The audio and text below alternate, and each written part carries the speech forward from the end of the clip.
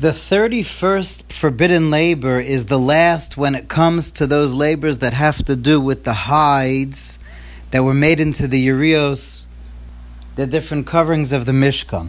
And the 31st labor is the malacha of mechatech.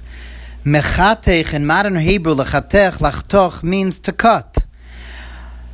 But when it comes to forbidden labor on Shabbos, obviously we can't say that any cutting, lachtoch, anything is forbidden, because chatichat chala, you cut the challah with a knife.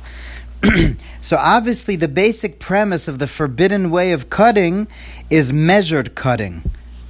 In fact, in the Mishkan, the skins had to be measured to exact sizes to sew them properly into the large coverings, and therefore what's forbidden is to cut things exactly. Mechatech means to cut it to an exact measurement. And therefore anything that has to do with taking any material and making it to a specific size would be some kind of derivative of mechatech. So sharpening a pencil to make it the right size, or tearing off a piece of wax, or if the cork doesn't get back into the bottle, if you take a knife to cut it so that it fits back into the bottle, or anything like that, would be mechatech. When it comes to food, as I said, there's no problem of mechatech, because you're doing it to eat, you're not doing it to build. What's forbidden is to cut things purposely for a specific reason, constructively, not to be able to eat. I don't know if that's why the Sfardim rip up the challah when they distribute it on Shabbos, but the yekas, those that are careful to cut exact pieces of challah on Shabbos, that's fine. Therefore also, because mechatech only means measured cutting, so when on Shabbos, for instance, a person wants to open containers of cottage cheese or yogurt or butter or packets of salt or sugar or coffee or mustard or ketchup or anything, even if there are safety seals that have plastic strips and things like that, you're allowed to break those seals on Shabbos and open those containers, because you have no intention to measure anything, or the opposite. You just want to open up and get to the food. However, when it comes to, let's say, a box of tissues where there are perforated lines, where one actually wants to have symmetrically measured type of tissues and stuff like that, that would be forbidden on Shabbos. Now we come to the last 8 melachas forbidden labors on Shabbos, and they have to do with the actual construction of the krushim, of the building of the actual planks made from the atzei shitim, from the acacia wood, shtus de kedusha, the planks that were then made into the actual structure of the Mishkan itself.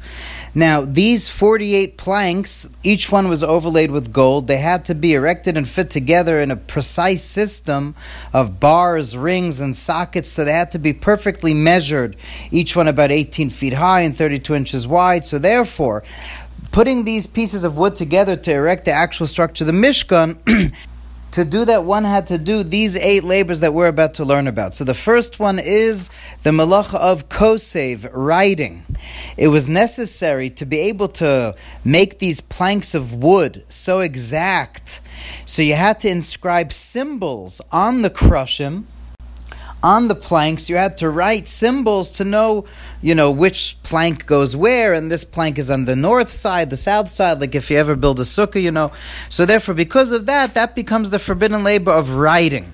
So obviously what's very straightforward is that one is not allowed to write anything, and that includes sketching pictures, not just writing letters or words.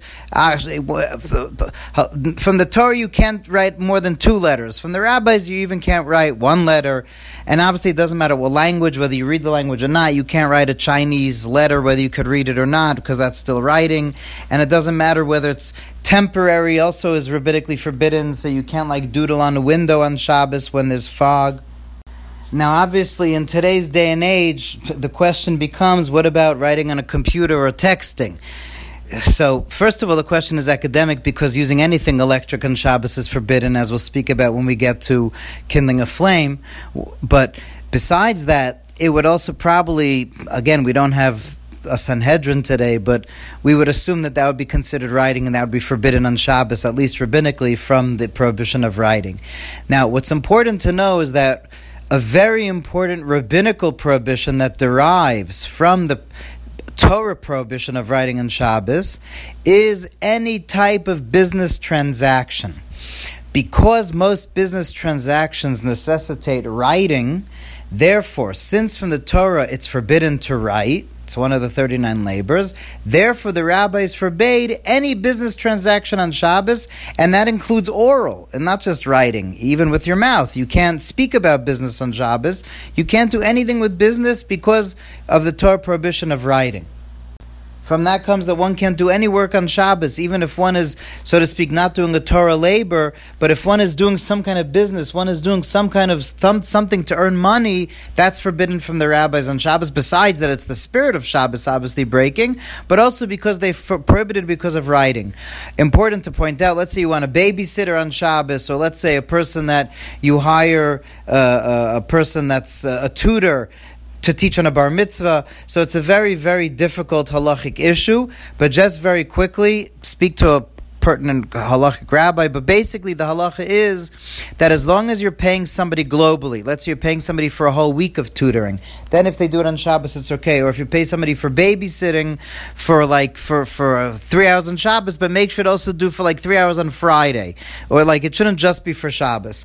Also, an interesting thing, and I love speaking about this because my grandparents from the shtetl after the war, they were always frum, but they weren't learned people. So I love speaking about things that I saw my grandparents do because their Judaism wasn't from the books. They never learned it from the books, but they saw what they saw in the home.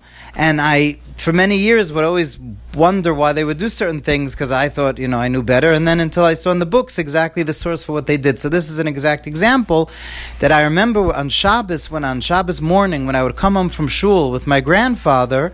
On the way home from shul, he would stop in a grocery, some Korean or Chinese grocery, and he would say to the guy, "How do you do, sir? Good morning." They knew each other, and he would take a newspaper, and he would sometimes take milk or soda or something that he needed for Shabbos, and he would take it home. And he would go into the store on Shabbos on the way home from shul. Now, obviously, then halachically, that is completely permitted, which means that it's obviously not done so much today because you have to know the storekeeper, but it is allowed on Shabbos. You can't do business transaction, but if you have a non-Jewish store or a person that has any goods, and on Shabbos you want to take it and they know you well enough and you don't speak about the business transaction and it's just understood that you'll pay for it at a different time, you don't have to measure it or anything like that, that's allowed to do on Shabbos.